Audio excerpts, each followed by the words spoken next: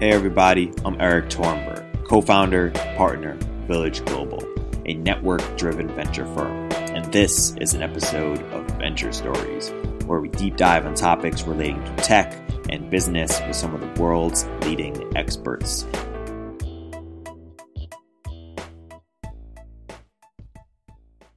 And just to let you know, because we're talking about sex technology and sexual wellness, there is some adult language in this episode. Discretion may be advised if you're listening where younger ears can hear. Just a heads up. Hey everybody, welcome to another episode of Venture Stories by Village Global. I'm here today with three inspiring founders, all working in sex technology. Welcome to the prestigious Venture Stories podcast. Thank you for having us. Can you please go around and introduce yourselves and what you're working on? Yeah, absolutely. I'm Gina Gutierrez. I'm the CEO and co-founder of Dipsea. We're creating a Headspace-like app for audio stories designed to turn women on. We think that there's a lot of opportunity to make content that actually makes millennial women excited, that isn't designed for the male brain, that kind of immerses you in a world, sets your mood, your mental state, makes you feel real good. So that's what we're making. Cool. That's amazing. I'm Polly Rodriguez. I'm the CEO and co-founder of Unbound. We're a sexual wellness company. We mainly focus on women and femme-identifying individuals. We make and sell vibrators, lubricants, and accessories direct to consumer. Hey, my name is Andrea Barica. I'm the CEO and founder of O School. We're a shame-free place for anyone in the world with a smartphone to watch daily live streams on sex and pleasure. Awesome. So right before we started, we were just talking about how there's a sort of interesting paradox where sex is sort of the inspiration for so much technology. We're saying we had payments because of porn, internet video because of porn, virtual reality. I was just listening to an episode about Spank Chain and blockchain. And we were also at the same time, it lags behind other industries in terms of maturity or adoption. Let's talk about that paradox a little bit. Why is that the case? I just think I can't speak too much of like the catalyst. I feel like you probably, Andrea, are the most qualified to talk about that. So we'll talk why it's slow. I think it's slow because we typically focus on women. And I think from a historical perspective, you had kind of a huge depletion of female designers and creatives in the space who were thinking about things from a different perspective. So things that are design-centric, not phallic, and put the customer first in terms of women. I think you just saw a dearth of that, of people in leadership positions building those companies. And subsequently, I think that perspective was lacking in the companies and what they're creating overall. I think it's also a huge question of gender as well. I don't think it's necessarily like sex tech as a category isn't seeing interest or investment or innovation. I think it's female focused that becomes the challenge, where people innately assume or have this cultural expectation that women aren't as sexual. And I think that that's just something that culture has told us, but it's not actually true. And so now people are starting to say, hey, let's start to address that. Let's address half the population, more than half the population that has similar needs that aren't getting addressed. And from an investment standpoint, if you think about how the porn world has been funded since its inception, it operates in a different ecosystem, right? If you think about the internet and the technologies that are involved in building the internet, it does feel like sometimes porn and everything else, right? And I've talked to people both in the adult world making hardcore pornography, and yet, in my platform, for example, we are, fully dressed people holding up vulva puppets and 3D models of clitorises, clitorati, you could say. And that is now treated like, or that sometimes is bunched in with porn. And we're also at a time when, people don't actually know who's building and behind the porn that they're watching. And I think, although I think sex tech is not porn, and also I think that's one of the negative things that people's brains automatically, when you say sex tech, they go, oh, porn, right? And yet there's $1.1 billion invested in femtech, which includes fertility and menstruation and all other things. And I think all three of us founders here have to be voices in investment conversations and others where it's like, no, there's way more to this industry than just porn and menstruation and fertility. Right. I think the whole fear complex too, that letting people's sexuality be more accessible is something that should be something that we're afraid of versus something that means that people are more empowered and more in touch with themselves. And that really is the goal here. I think earlier we were talking about, how we understand the differences in these things. And I think it's really interesting to think about sexual wellness as part of your like vitamin regimen, right? You should be attending to your sexual wellness. It's not a candy. It's not a treat. And I think that porn is like seen as this like really drippy lollipop that like no one wants to get too close to. And it doesn't have to be like that, you know? How do you think about the tension between sort of redefining porn versus like building way outside of like that's its own thing and we're going to build a whole new like sex tech economy? Like, I guess what's the relationship there?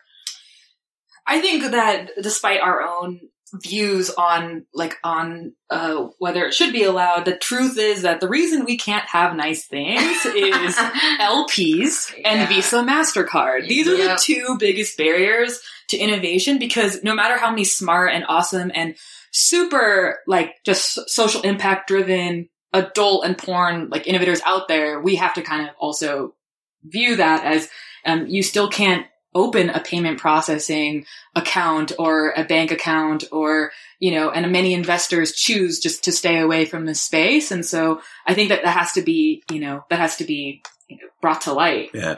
For sure. Not to mention Facebook, Instagram, Snapchat, like all the traditional customer acquisition channels that most startups have available to them, we are completely shut off from. So it doesn't, like, I think one of the biggest problems is that it's both the inability to get capital and then the inability to have like financial infrastructure, and then also the inability to scale, because you have to get really creative around like, how am I acquiring customers? How am I getting people to find out about my brand and what I do when all these really traditional channels are cut off to me, despite the fact that for all of us, we're not advertising sexually explicit imagery. Right. We're not like, there's nothing within the content of what we're doing that would be considered inappropriate. It's just the fact that we sell, at least speaking from Unbound's perspective, like we sell products that are sexual in nature for women, and that's okay. Erectile dysfunction drugs are allowed to take out sponsored ads on these platforms, but we're not. And I think for us, it's just combined with all of the other marketplace tools that we do not have access to. It's infuriating because it's just, there's nothing intrinsically wrong with what we're doing, right? Like, I think it comes down to this fundamental question of like, is sex bad or good? And I think there's this just basic law of nature that none of us would be here without it. And so how can we fundamentally say it's a bad thing? And you were an investor before starting O School. So put your investor hat on. You were just talking about the sex tech landscape. Where do you see, like, where should investors who, you know, earlier you were mentioning you started an accounting company, you weren't super expert in the space, you got into it.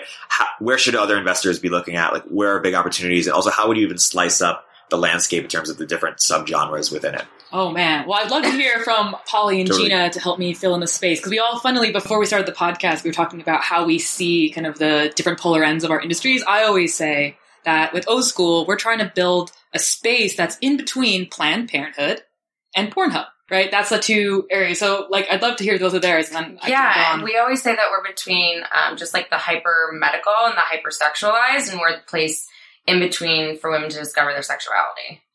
Yeah, and we were also saying that we're kind of coming from three amazing different worlds that all overlap and are important to be combined together. So education and products and wellness and content. And I think they all have equal parts to play in kind of understanding the landscape of pleasure. And I think those opportunities, even solidifying them into categories like that, is something that is nascent for me. So I think it's nascent for other people as well. Yeah, I think investors absolutely need to be paying attention to this space. Again, like, femtech has gotten attention. In 2016, femtech, which includes contraception, fertility, menstrual care, all these things, had gotten $1.1 billion in 2016. Very little of that was in sexual wellness. Like, you have people like Sustain and Nuel and other kinds of, but again, still bordering on the medical, right? Because it's that Madonna whore complex. It's a Madonna whore. It's like, So explain that. Yeah, you're Madonna or you're like the hyper sexualized. And I think for a lot of like female and feminine identifying founders in a space, you're like, wait, I don't identify really with either of those when it comes to like my actual sexuality. It's like, why are there not companies that are kind of like really talking about this pragmatically? Because those are both very fringe approaches to like what is like a very large ecosystem of just needs and services and products.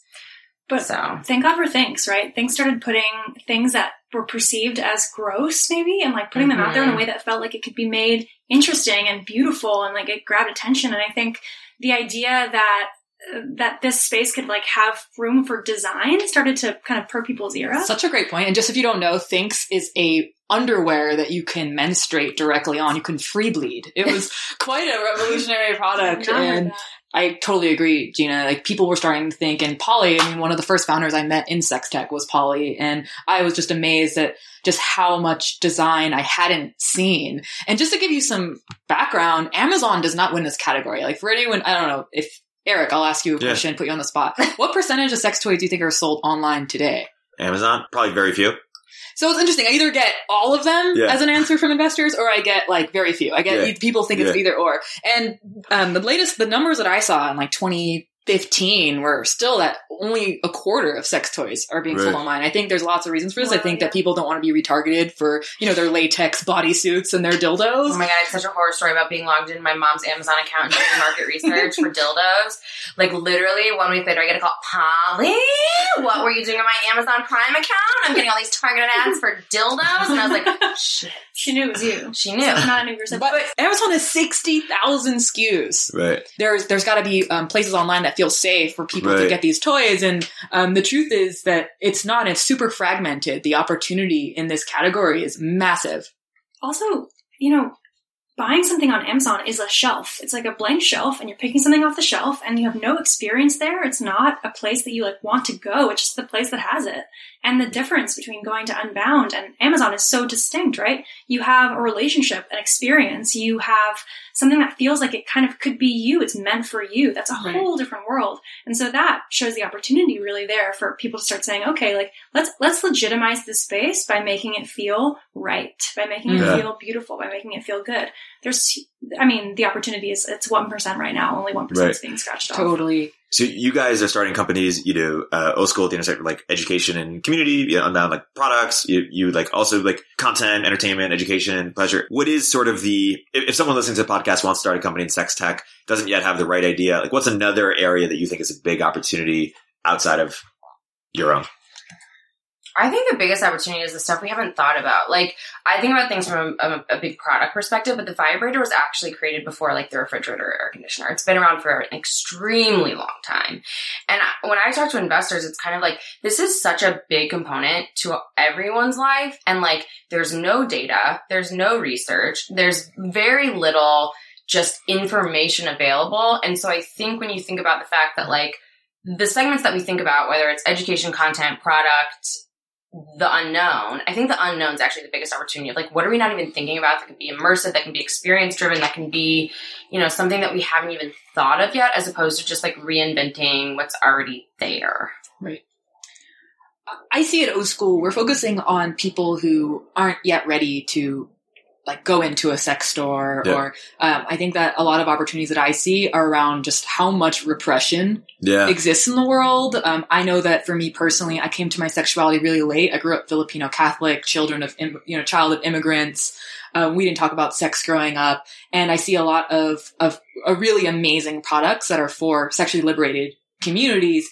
And the reason that I chose O School and the focus that we have, creating education that people can access on their phones and live streaming, is because I think that building for people now, and then there's also this like future generation, like Gen Z and millennials are just so much more sexually open. They're twice as likely to identify as LGBTQ. And there's that like future market of people who are going to have different views of their sexuality. And then there's these just markets all over the world and in the US, and that there's a lot of people right now who are having bad sex, who are not. And I want to build upon that even further. I think the opportunity that I see is not necessarily to do things that are like wildly new, and maybe that's a cop-out answer because I don't know what the wildly new things are, but there's so much opportunity to meet people in the middle, right? Who don't explore the deepest subreddits, and who maybe even haven't ever been to Pornhub.com, and maybe don't own a sex toy, and start saying, this can be an accessible thing. This isn't that scary. This is approachable. This is normal. This is part of life. And the opportunity for, millions of people who, like you're saying, don't have good sex right now. Like, there are a lot of people like that out there, for sure. Are there going to be macro forces changing sort of the way we talk about sex in the next, 5 years? Oh my God, Donald Trump. Hello. Seriously though, pussy was not in our vernacular 3 years ago. And now it's a word that my grandma first passed was like, I'm going to get a pussy hat. And I was like, holy shit, grandma. Like, it's weird to hear you say that word. But I think, amazing point. That's so true. It's true. Like, I think for better or worse, in the same way that when Barack Obama was elected, gun sales went up. When people feel like their rights are being threatened, despite whether or not you agree with it, they become more vocal and more evangelical about defending those rights. And I think for a lot of people, when we see the attacks on Planned Parenthood, when we see the attacks on these basic rights to just reproductive services, which, again, is on one side of the spectrum, all the way to like being able to be sexual without, being questioned as like, can you be professional? Can you be thoughtful? Can you be someone who's a credible individual while also being sexual? And the answer overwhelmingly, I think, is yes. And I think the biggest macro trend is definitely, at least from my experience in the last year and a half, is what Donald Trump and the Republican legislature has done in terms of legislation and just what they're trying, the narrative that they're trying to tell. So true. And if you think about the way that it's part of a broader cultural conversation now, people are talking about these topics with their parents. People are talking about these topics with people that they never would have imagined talking about them. They're like tripping into talking sex with people that they did not imagine. And I think that's going to have a huge implication for growth that companies in sex tech see, where people are talking about their use of these products. It's not this thing that they're like hiding in their bedside drawers or not telling when they listen to on their iPhones. It's like, I do this, I listen to this, I need this, I love this, and they're talking about it, It is really important that people start speaking out, and I think that one thing I'm noticing, because there's a lot of different conversations going on that don't seem to intersect, but they really do. So you have, in one side, you've got the diversity in tech issue, right? Like, there are not enough people of color and women getting funded, and people are pissed about it, people are talking about it. Yep. Then you also have, like, and I don't want to, dominate this podcast with that, but you have Me Too, right? And how does that affect, sex tech, especially women in sex tech? I can say that people are really scared.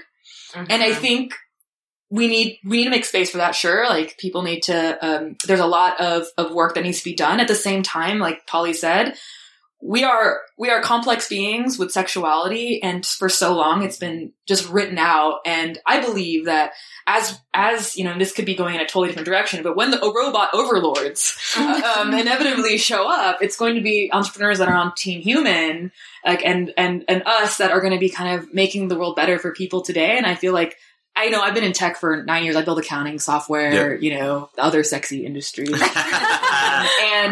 and one thing I'm noticing is that it's taken this long for tech companies to start to be holistic and pay attention to our bodies. And I think one macro trend, for example, Headspace. Headspace would, if you had told me Headspace was going to be as big as it, is 10 years ago, I would have really been shocked. And so we do see kind of, I think tech as an industry see this. And I really think that investors and people who are and stakeholders who see ahead and see past the fear of the current moment are really going to find that this is the future. Like, this is, people are going to be more open about sexuality, not less, right? I think as a former investor, I would make the bet 10 out of 10 times that this is going to happen. I think that the question is when. And like Gina, Polly, and I think, like, as founders, it's always, that's the big challenge is we're pushing, we're pushing against the system. But I think one thing that we can all say is people want this. Yeah. The one thing that I think sex tech founders don't struggle with is we get validation from our customers. Or product market fit. Yeah. We're like, what's product market fit? It's like, oh no, we have like a less than 1% return rate. There's no and I think that's the thing that I think is almost even like fuel to the fire, where it's like, you have such evangelical customers who like will do anything for your brand and like are so excited about it. And I think that's the thing, at least for us, and I don't know how you guys feel, but like, that is the thing that propels us forward every day because you know that there's product market fit. You know that, like, philosophically, there's nothing wrong with what you're doing. I think it's just being able to, like, have the resilience, because everyone around you, from an institutional perspective, is going to tell you that you're crazy. I think that's both points you're making, I think the validation that we're most excited about, it has not actually even been customers, because it's easier to get, because people are like, this is awesome. The validation that's been more exciting is kind of the man. Like, validation from the man feels better because it feels like, wow, that's like the harder hill to climb up. Right. So I think that that's like a really interesting kind of place to be in. I don't think a lot of other industries are that, Well, as a formerly investor, you see a lot of companies aren't really solving problems. They're not, they're trying to create solutions where there aren't any, and I haven't met a lot of sex tech founders that have that problem. It's mostly that we know that our customers are there and they really need this, and it's all this other bullshit that gets in the way. We also have like super fans. Like I have one of my super users, like you know, spent over 150 hours on O School since we started like 5 months ago. It's from like a very rural island internationally and has come back to O School so much to like find community. And that's my North Star at the end of the day, right? That's the person that I know is out there, and there's just billions more like them. And it's really about telling our story and building brands that people feel safe and trust. And I think like one thing that makes me kind of angry and I'd love to talk about a little bit is this should have been solved already, right? Like I look around what the internet has enabled, and it still hasn't enabled in large part half the population, which are mostly women, to have solutions to this. And I don't know how, like you, especially we're coming into arousal, like I hold 3D printed clits up and doctors don't know what it is, right? Like most people don't know what the anatomical clitoris looks like, which by the way, I brought all of you 3D printed clits today. Technology. But yeah, it's ridiculous. Not to mention, it's just like, there are so many, to your point, like solutions that are solved. And I think one of the problems is like that I've noticed, at least in the venture world, which inevitably is the thing that enables us to scale and grow businesses, is that everyone comes to it from their own personal perspective. And despite people who have investment theses and like whatever their rationale is, like if you're pitching someone, I can't tell you how many times I pitched investors and they were just kind of like, yeah, but do women really need vibrators? And it's true. Or they'd be like, oh, I'm going to give this to my wife and see what she thinks. And it's difficult because it's like, I can't imagine for other scenarios in which like people are asking those questions, but I think it's really hard when oftentimes the person on the other side of the table is somebody who's not experiencing the problem that you're elaborating, which is why we see so many other, I think, solutions and categories where it's like, you know, is that really a problem? I don't know. Is there a fear that you think you encounter also that these kind of products, at least in the Unbound case, are replacing men or are threatening to men? Or like, is that a question that ever comes up? Like, it really does. Yeah, a lot.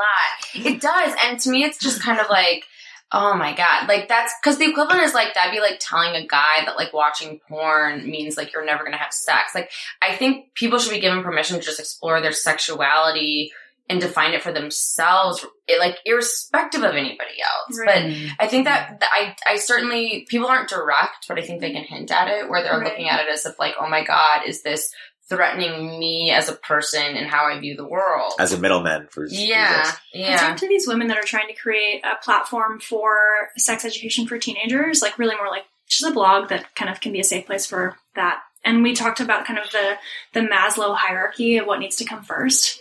What needs to be taught first to teenagers, and what needs to be taught first to teenagers seems like self-pleasure. The first thing they need to understand is like, what is my body? What is my anatomy? How do I feel pleasure? What do I like? What don't I like? What are my boundaries? Before they're even having, you know, partnered sex or like bringing other people into the situation. And it's interesting to think about. Then you bring that back to us, you know, in like adult use cases. It's like the first thing that I need is things that help me understand like what I can do for me. And then next comes other things. Right? God knows the public schools aren't going to do it. I mean, we've reverted back to abstinence-only education. Only 13% of states require medically accurate information taught in sex ed. And so it's kind of like, if they're not going to do it, then Andrea and Gina's companies are going to have to like educate and create content because the private market will have to solve what the public market. In the same way that Uber solved like public transportation that was shit in a lot of cities, like it's the private markets will solve what the public markets refuse to own.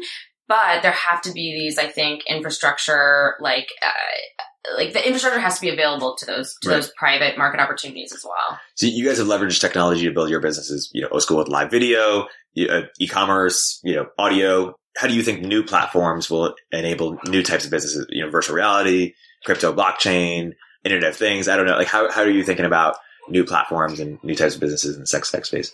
For my content in particular, I'm definitely thinking Internet of Things is a huge opportunity. I mean, home speakers and, you know, saying, Alexa, play something for me. People are experiencing the kind of stuff that we're talking about in their homes, you know, before they go to sleep or in a quiet moment. So I think it's such a cool opportunity that, you know, you could kind of command something, you could command a world of objects to, you know, interact. What if that means turn the lights down? What if that means, you know, spray some scent in the air that makes me feel calm? Like, I think that'd be really interesting to start thinking about more like sensual, holistic experiences that people have in the home. whenever on panels, people are always like, sex robots, will they take over the world? VR porn, is it going to be like, will we live with headsets on? And I'm like, dude, I do not know. What I do know is that like it's actually the low tech opportunities, and I think it's the fact that technology's made the barrier to entry so much lower. Like, we sit on the Shopify platform, and I'm like never ashamed or embarrassed to like admit that ever, because it's like such an easy out of the box, low cost opportunity for anyone to start a company if they feel like they have something to offer the world. You can 3D print prototypes. You can like do like, it's not necessarily in creating these like the sex robots I don't think are going to take over the world, because I think fundamental like human like nature is connection with actually like other people.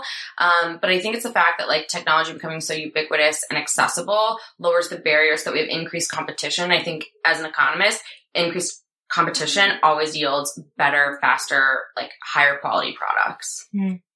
I agree with Polly. I think that we can't access even the more basic technology that is available. I think for O School, yes, like live streaming, something that we didn't want to have to build, right? There are people who do it, but because the threat that we could be shut down at any point, you know, new LP joins, wants to shut us down. That happens all the time in sex tech, right? You could build something and have a partner helping you with a piece of technology, and at any point that technology could be pulled out from under you. So we had to make the decision to build more custom software than maybe I would have liked as a early stage founder. And you face that risk both on the private and the public side, like government regulation and both. We're hit on all sides of that for sure. And so, for example, one of the things that I'm really excited about what we're building, what we're learning how to build, for us, moderation is key, right? Name a space on the internet where you can talk about anything without a high risk of harassment or abuse.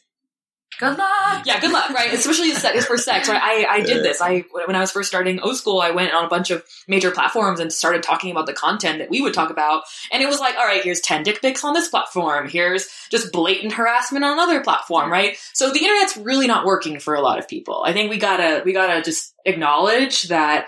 Yes, there's like future technologies that we need to go into, but frankly, no one's figured out great moderation. No one's figured out that. And so, of course, before you can teach a machine something to do, you have to teach a human. I always say, the good AI and good machine learning, all these kind of things. Yep. You can't teach machines things to do that people can't do. And so we've spent a lot of time getting our moderation to be excellent, because eventually as we scale, like that will be a great point to automate. But again, that is something that is really hard for even humans to do. And so there's, I think there's a lot of work to do to make the internet, it's a place, right? The internet's a place. And right now it's not it's kind of the Wild West.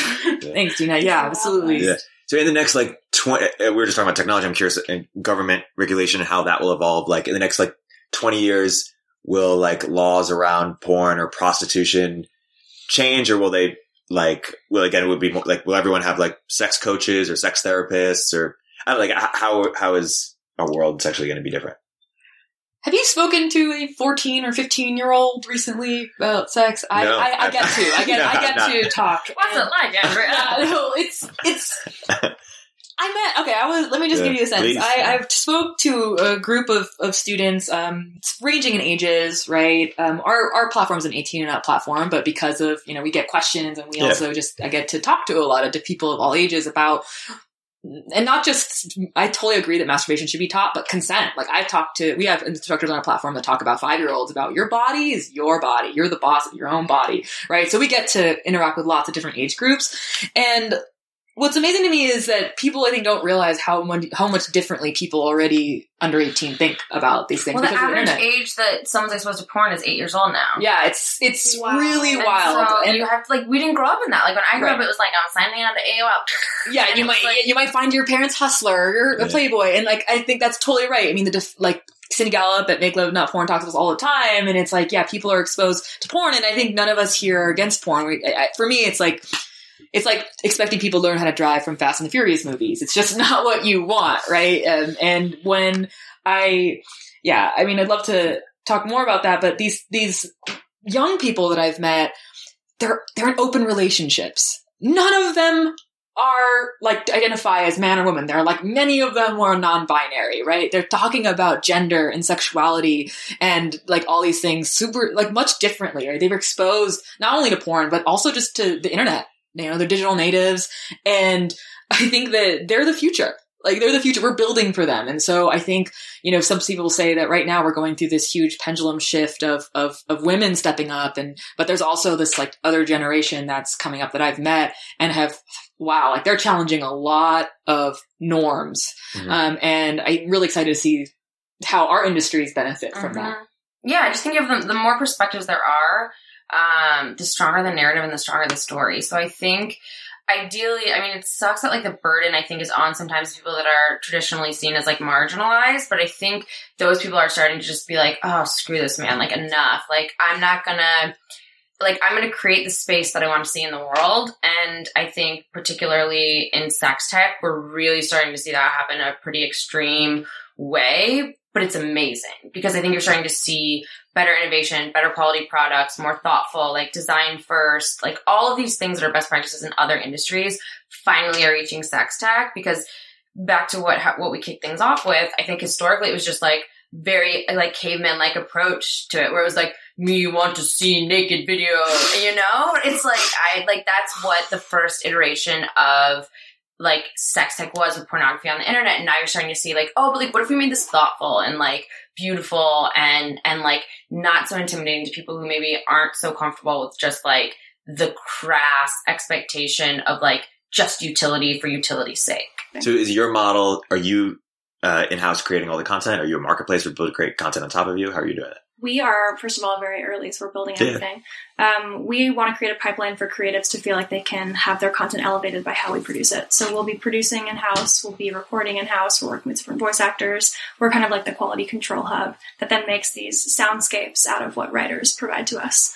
So that's kind of the model that we're going with. We want it to be something that feels really different, and the opportunity there is like pretty big, we think, because it feels really different. Women listen to it and they say, holy crap, like I didn't know this was a need I had until I listened, and this is different from anything I've encountered, and that's like the best. That's music to our ears. It's always interesting when you're trying to create new behaviors, and it seems like, given how restricted sex has been both in a private and a public capacity, it seems like it's a rich opportunity to do that. Totally.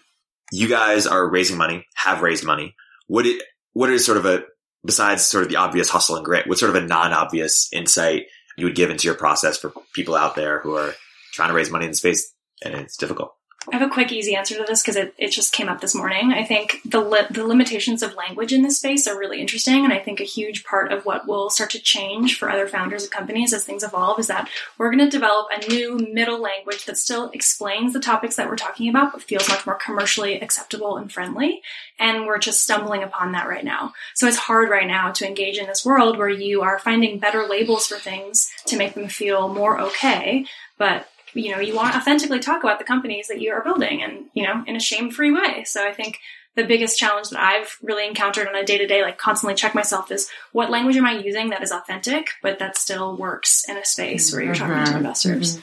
I also think a thing that I learned, and I pitched at least 200 times. I got 200 no's, and those are just people that actually were like, no. Like there are a ton that just never responded before we raised our seed round of 2.7 million. And the thing that took me a long time to actually one, get comfortable doing, but two, realize it actually made a tangible difference when I would pitch, is to share whatever personal experience motivates you to do what you're doing in sex tech. Cause I think from an investor perspective, they're like, who is this woman? Why is she so passionate about this? Cause it's a little off the grid in terms of the category in general. And for me, it was I went through cancer and I went through radiation treatment and I went through menopause and it was really awful. And I ended up at a Hustler Hollywood outside the St. Louis airport buying a vibrator. And so I think I started to lead with that vulnerability and that ability to say this is how I know this is a problem. It's because of a really terrible thing I went through, to show that it's a real need. And I think you have to find that sweet spot between sharing that vulnerability, but also doing it in a professional way. And so how can you give credibility to the fact that this is a problem? Because more often than not, you're going to be pitching to investors who probably don't understand the market and probably don't experience the problem. So how do they know that it's real? I think for me, especially coming from, raising, I've been a part of a startup that raised for an accounting SaaS, and now going to this, I stopped. One thing that I can say really helped my process is I completely stopped trying to convince people about the core reasons my business should exist. Right.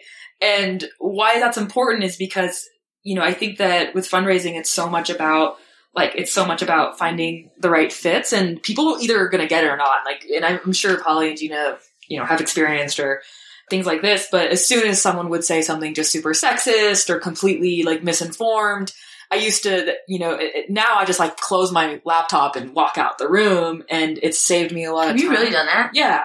That's badass. I'm not that ballsy. I would just be okay, thanks for your time. Get back to him. This doesn't happen often, right? Because most people aren't assholes. Most people just ask really misinformed things. I wish I could do that though. One thing I did, because I'll never forget it, I was sitting in the Ritz in downtown San Francisco, and an investor I will not name said, after my pitch, she said, "Andrea, I don't understand. If you want women to have more pleasure, then you're doing the wrong thing. If you want women to have more pleasure, you have to teach the men, because men give women pleasure." Oh, yeah. And not only did I walk out of that one, but I when he asked me what the valuation was, I added a couple $5 million to it. I was for you, which you shouldn't do, which is not a good thing to do. It was just really upsetting, and those were the first times. But I think especially if there's any sex tech or aspiring sex tech founders out there, your deal is not for everyone. And the more that you can quickly assess who your deal is for and move on that, I wish that I had done that sooner. I think that I thought that, having been in the Valley for some time, that it would have helped, but I still had so many people. Some of them I was lucky enough were straight with me. "Andrea, I love what you're doing. I know there's a big market. RLPs would hate this. Andrea, I love what you're doing. You have a great team. There's just no way I could get this through my partnership, and I'm actually, if you're an investor out there, do that. Please say that. That helped me. I think I look back and appreciate all that time. And I think what's non-obvious about this is that, people don't put how sex positive they are on their angel list, right? Yeah. So, I pitched a female angel group once, man, and I wanted to crawl off the floor. It was so bad. It was this older group of women who had very prominent careers on Wall Street, and I think for them in the 80s and 90s had distanced themselves from their sexuality in order to be I'm a badass financial on Wall Street. And when I went in and pitched, they just literally at the end of Q&A, not one person asked a question. And the other thing I would say is if people don't believe you, show them. We bootstrapped for 2.5 years, and we were generating over $100,000 in monthly revenue before people would take meetings with us. Oh. So it's because it is a category that makes a lot of people uncomfortable. You're gonna have to prove to them, and don't be deterred by that. Because I do get a lot of people that reach out to me and be "How do you raise the money?" And then they'll show me what they're working on. I'm okay, you don't have traction, you don't have users, you don't have revenue. And in this category, you're gonna have to prove that out, especially if you're a first-time founder. And I don't think that's even unique to sex tech. I think it's just something where it's you can't expect to just roll up and be "This is my idea, I deserve all this money." And so I think it's, if people don't believe you in the idea, you have to show them, and you have to be willing to show them, and you have to be willing to stick it out. Because inevitably they will listen when the numbers are there. The silver lining of that, I guess, the best thing about, all the work that you put in is that you end up with someone who's on your side, believes in your product, and thinks that it should exist in the world. And that's something that my co-founder and I talk about a lot. It's about finding someone who really thinks it should be. And those people are out there. They're just hard to find. On that note, thank you guys for coming on the podcast. Thanks for having us.